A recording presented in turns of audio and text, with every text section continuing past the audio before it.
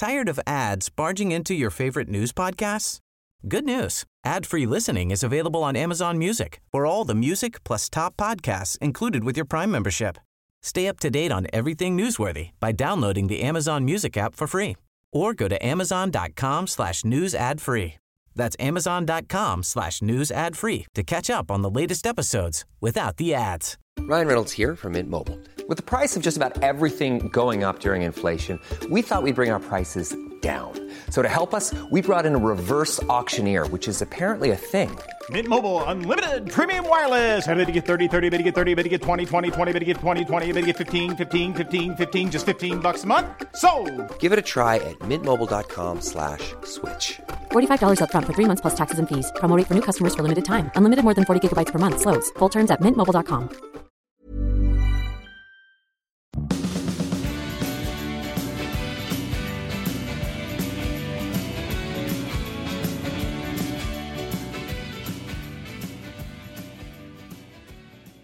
So hello, Alastair Morgan. Welcome to the Press Gazette Journalism Matters podcast. Thanks, Dom. Thanks for coming on. I've known you for a long time, and your story is one that we've touched on in Press Gazette over the years. It's a hell of a story. Yeah, I even wrote a piece some time back. That's right. It's a hell of a story, a terrible story. 30 years ago, your brother Daniel murdered in a South London pub car park. And it's a story that Press Gazette's been interested in because there's close links with journalistic corruption and police corruption going back a long time. And so thanks for coming on, and we've got your partner with us, Kirstine. Welcome. Hey. BBC journalist on a career break. Yeah. You're going to chip in if that's all right. Sure. And the reason you're on is that you've got this book out, Untold. 30 years on, read the book. Congratulations! I mean, it's a great read. I'd recommend it to anyone. Thank you.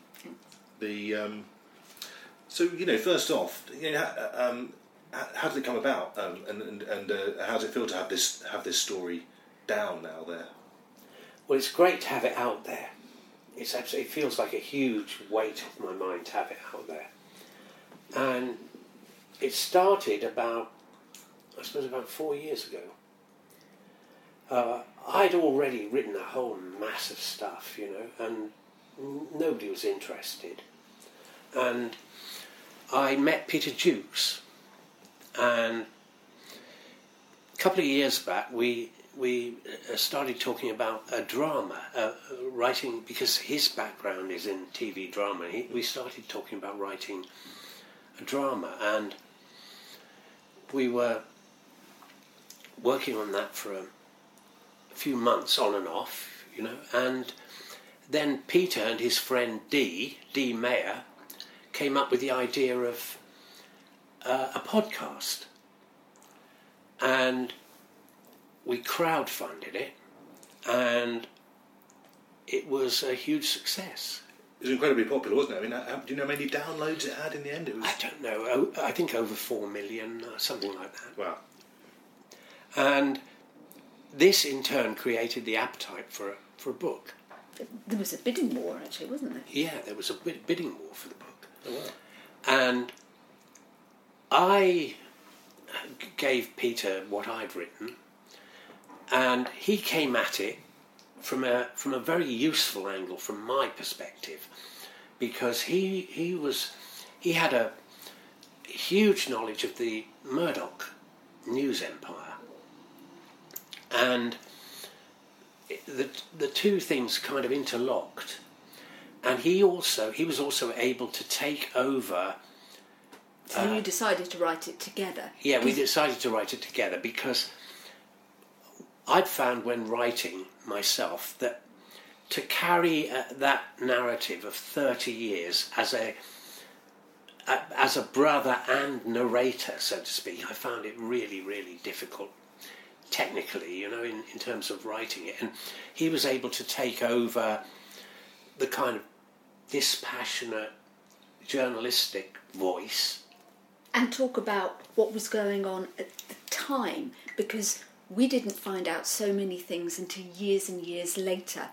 So he'd been able to sort of fill in what we called idcats, I didn't know at the time, So it helped hugely structurally and let you tell the story as you experienced it. Yeah, that's right. When we were doing the drama, we came up with this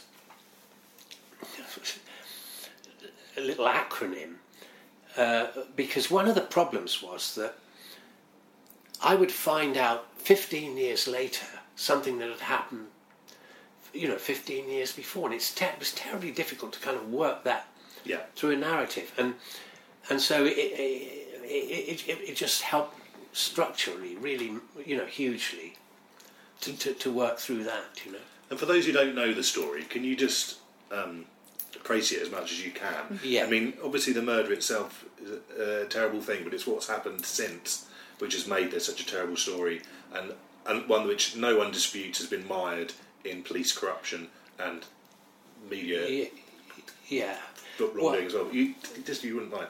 My brother was a private investigator, and he started a company called Southern Investigations with a partner called Jonathan Rees many, many years ago, 35 years ago or thereabouts.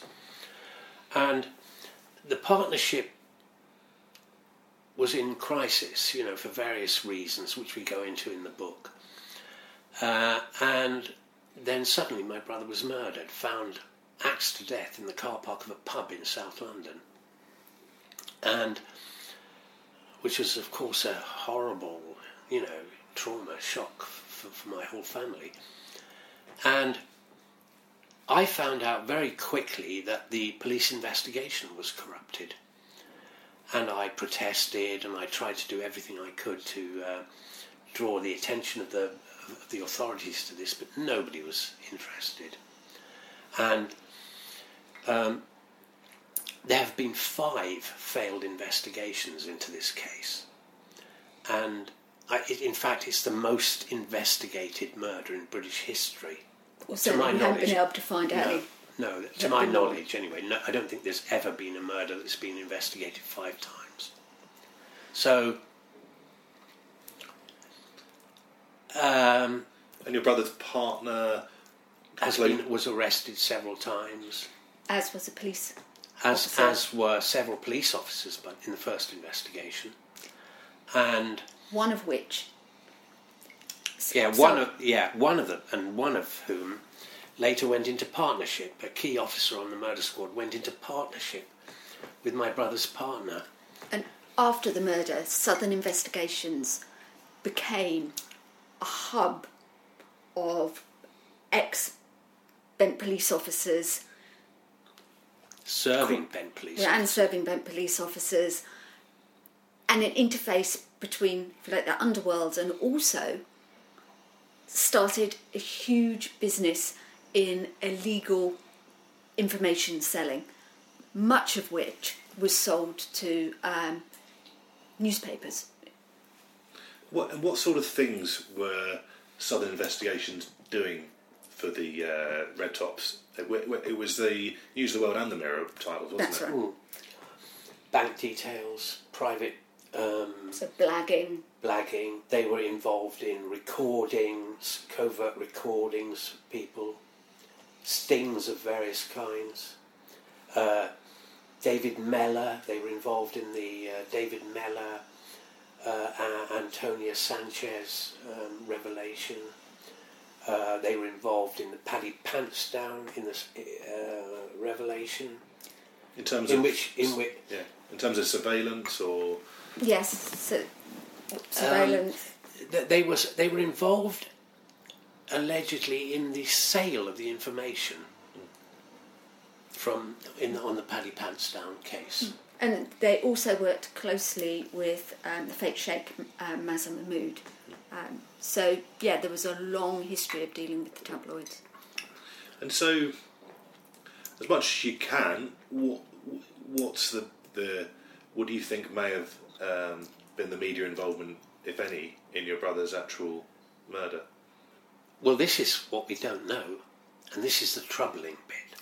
But they have certainly been involved in subsequent investigations, probably most famously, obviously, in the 4th murder investigation where News of the World would pay journalists, put the officer in charge of the murder under surveillance, which is quite mind-bending. Dave Cook. Yeah. That's right.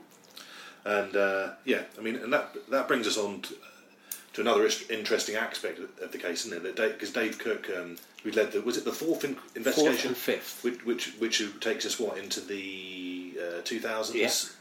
Yeah. He was unhappy, wasn't he, about some of the things he found out, and we reported in Press Gazette that he believed to have leaked information to journalists. I think we would see him as a whistleblower. Well, there was certainly no money involved. Yeah, and he found himself arrested, didn't he? He did, yeah. I mean, and is that a kind of a story that's carried through about people, the Met trying to cover up rather than get to the root of the problem? And the strange thing is he was arrested the day before he was about to become a core participant at the Leveson inquiry. So it is tempting to think or to wonder if he'd been silenced because of just what he could have revealed. And we don't know, as you say, you don't know really what the media involvement in any was in the actual murder, but why do you think your brother was murdered? I believe that he had found information about very serious police corruption involving links between police officers and major drug dealers in South London. And it's not just what you think, that is what the prosecution in 2009 would have been based on had it gone to trial. But of course the trial collapsed because of problems with disclosure. And this was the trial of Jonathan Reach, your brother's business partner, Sid Fillery, the police officer on the murder squad, and the Vian brothers, Glenn and Gary Vian. Gary Vian was alleged to be the lookout. Glenn Vian was alleged to have actually wielded the axe, and another man called James Cook, who was allegedly the getaway driver.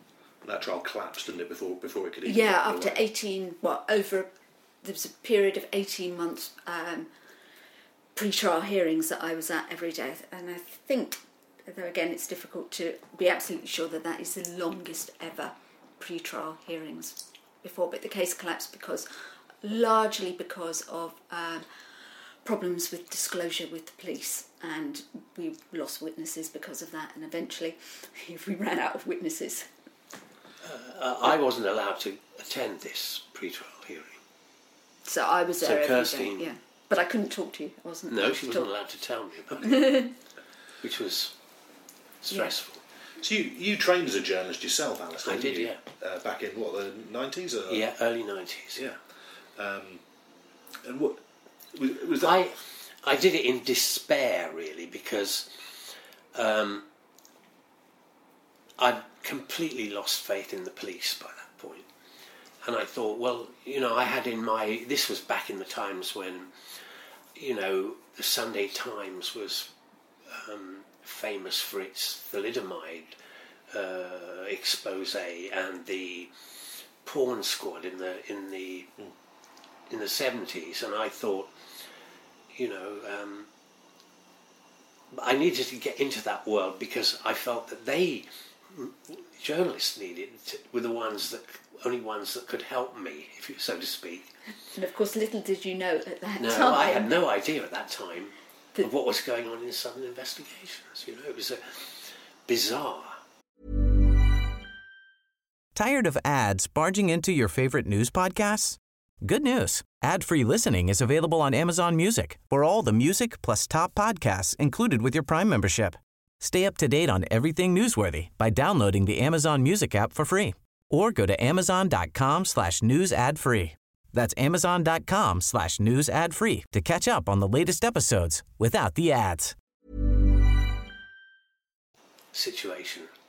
And what's been your experience of getting journalists interested in this story from the outset and subsequently over the years? Because I think anyone could see that this is a good story. Yeah. Well, it took a very long time for people to see that. When we were first together 3-4 years ago, you used to phone back and try and get journalists interested, but largely they weren't. And to be fair, it was largely because of the libel laws. I mean, trying to say anything about police corruption was very difficult journalistically. I mean, I think at the time the Guardian had lost, was it 94 cases? No, 94 cases have been lost by newspapers. Police Federation were highly litigious. Yeah, exactly. And I think they'd never lost, had they, until a case involving the Guardian. Yeah. And nobody was interested, or it was incredibly frustrating. And the Welsh TV were good. ITV Wales did a doc in early 90s and have done several. Because you or are BBC Welsh. Wales, because we're Welsh, they had a kind of local interest, but the London media didn't want to touch it, So when did you first start getting some press and media interest? In the national press, Duncan Campbell from The Guardian was the first one to... 1994? Well, of course, the inquest was copiously covered by the press. That was in 88. But then, after that, it just completely went dead. And I lobbied. Initially, I lived in Hampshire. My MP wasn't interested. And then when I moved to London, I got my own MP, Chris Smith, interested in it. And then I was able to get on the news demonstrating outside the Police Complaints Authority. And... but it's been a real struggle to get media interest, and that. What has really changed, the first time you really got sustained media interest was actually because of the link with the media. While the failed trial was at the Old Bailey in 2009, the hacking scandal was beginning to break and become a bigger and bigger story, and then journalists became very interested because of Jonathan Rees and Sidney Fillery's involvement, particularly with News of the World. So while I was in court, the Old Bailey, every day, I would be constantly getting calls from journalists wanting to know when this case was going to be over, because then they could report Jonathan Rees's links with News of the World, and of course they couldn't until the trial collapsed. And I think it's fair to say that various journalists have sort of dipped into the story. Oh, absolutely. Mike Sullivan at The Sun, I think, has written stuff about it, and the Daily Mail were quite keen on this story for a little while, weren't they? Yeah. I mean, why do you think it's not something that's, I suppose... I think there is press embarrassment is one of the factors. Because if you dig into it, then you find how many... how, for example, the Red Tops, how deeply involved they were with the suspects for so many years. And it's embarrassing for journalism. It isn't... you can hardly say that it's been journalism's finest hour, this case. You know? And we know this for sure, because we were at summer event with lots of journalists, and were introduced to a Mirror journalist who said, "Oh, your brother's case is fascinating, it's really interesting. Come and talk to me about it sometime. But I can't actually write about it. It's too political." No, I mean... And to be fair to journalists, though, it is a very difficult story to tell. It doesn't fit in to a neat cue on the BBC or a short news piece, because it is just so complicated. And that, in a sense, is why the book has been really important, is because it allows the space, because where the story is interesting is in the detail, and you just can't do that in a normal news piece. Or even an hour-long documentary. No. It needs a book, you know, and that's finally what we've managed to do here. To be fair, lots of journalists over the years have done a little bit here and a little bit there, wanting to help, but as you know, it's such a huge story in terms of the detail and the length and the scope of it. But that has been enough to just it was a lifeline in a sense. It kept it from just disappearing completely from the public eye. But again, from my point of view, I had to fight like a dog to get that, Just the other thing that's probably worth mentioning is that social media's been quite useful as well, hasn't it? Oh, absolutely. I mean, you've really got your own voice now on this, haven't you? I mean, how many followers have you got now on Twitter? I've got about 40,000, something like that, in the region of 40,000. And in my campaign for a public inquiry, that was fantastic. That was fantastic because I spent a whole year almost doing nothing but that, on social media, meeting journalists, trying to get them to write something about it. And here and there, I was successful, and enough just to keep it from disappearing completely from view. So what are the key revelations you think in the book as regards the sort of the media side of the story? It's the interaction between the senior levels of the police, of the Metropolitan Police, and senior levels of the News of the World. The various meetings, the timing of those meetings, what happened after those meetings, what happened before them. This is the really, really interesting bit, in my view.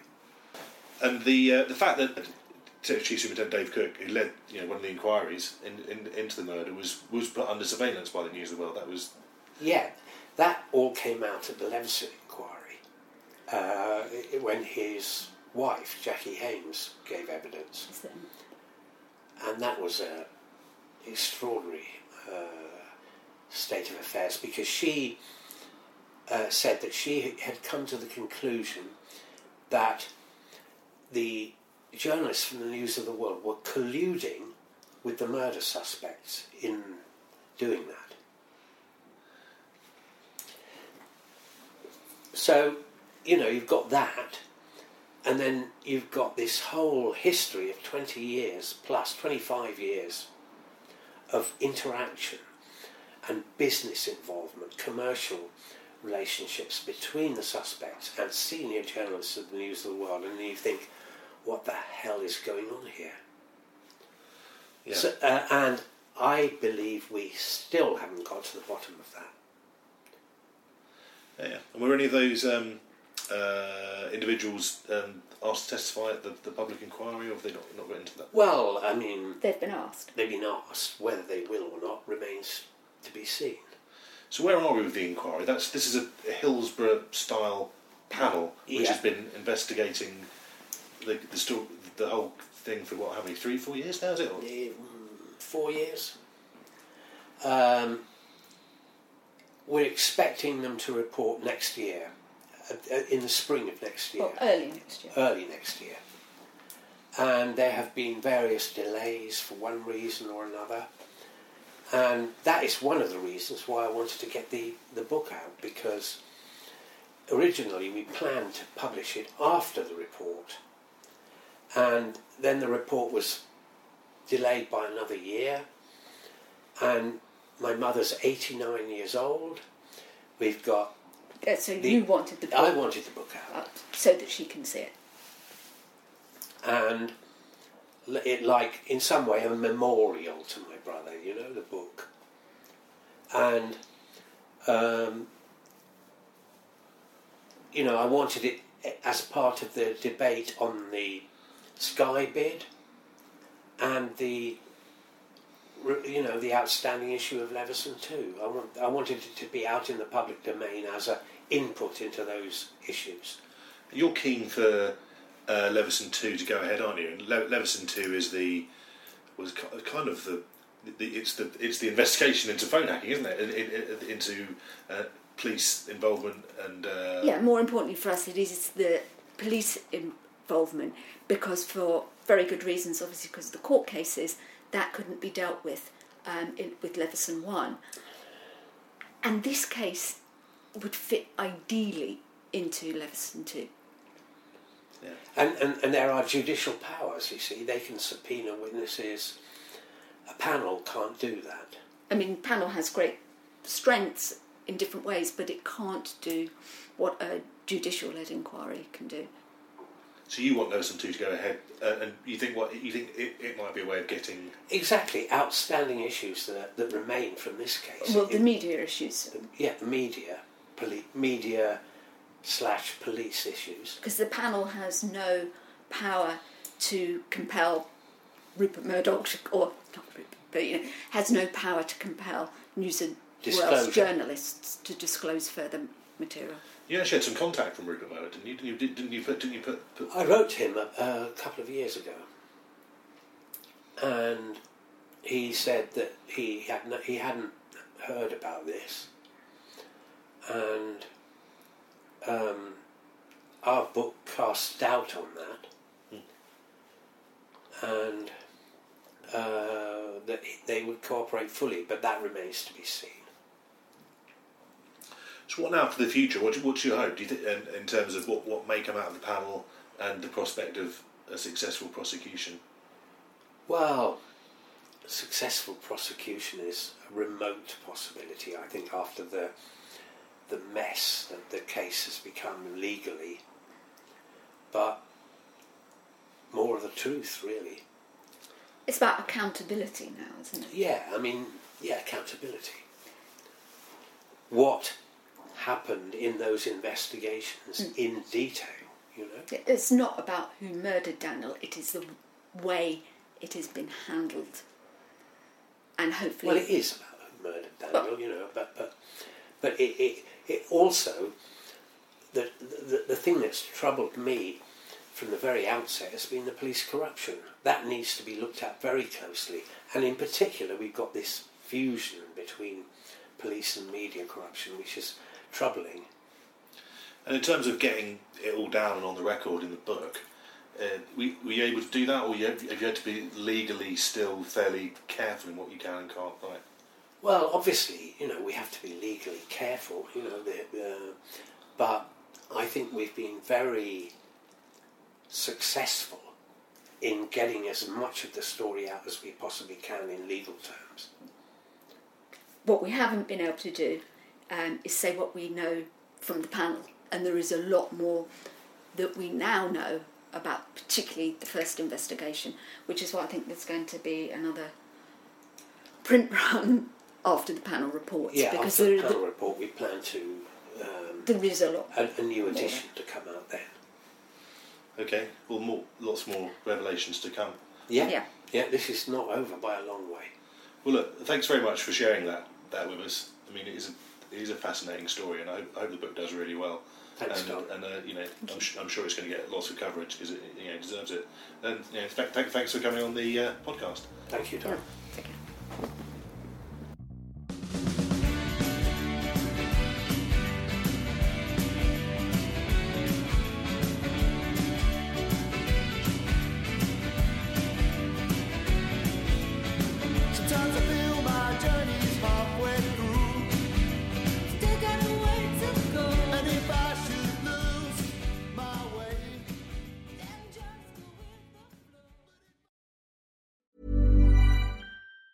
Tired of ads barging into your favorite news podcasts? Good news. Ad-free listening is available on Amazon Music for all the music plus top podcasts included with your Prime membership. Stay up to date on everything newsworthy by downloading the Amazon Music app for free or go to amazon.com/news ad free. That's amazon.com/news ad free to catch up on the latest episodes without the ads.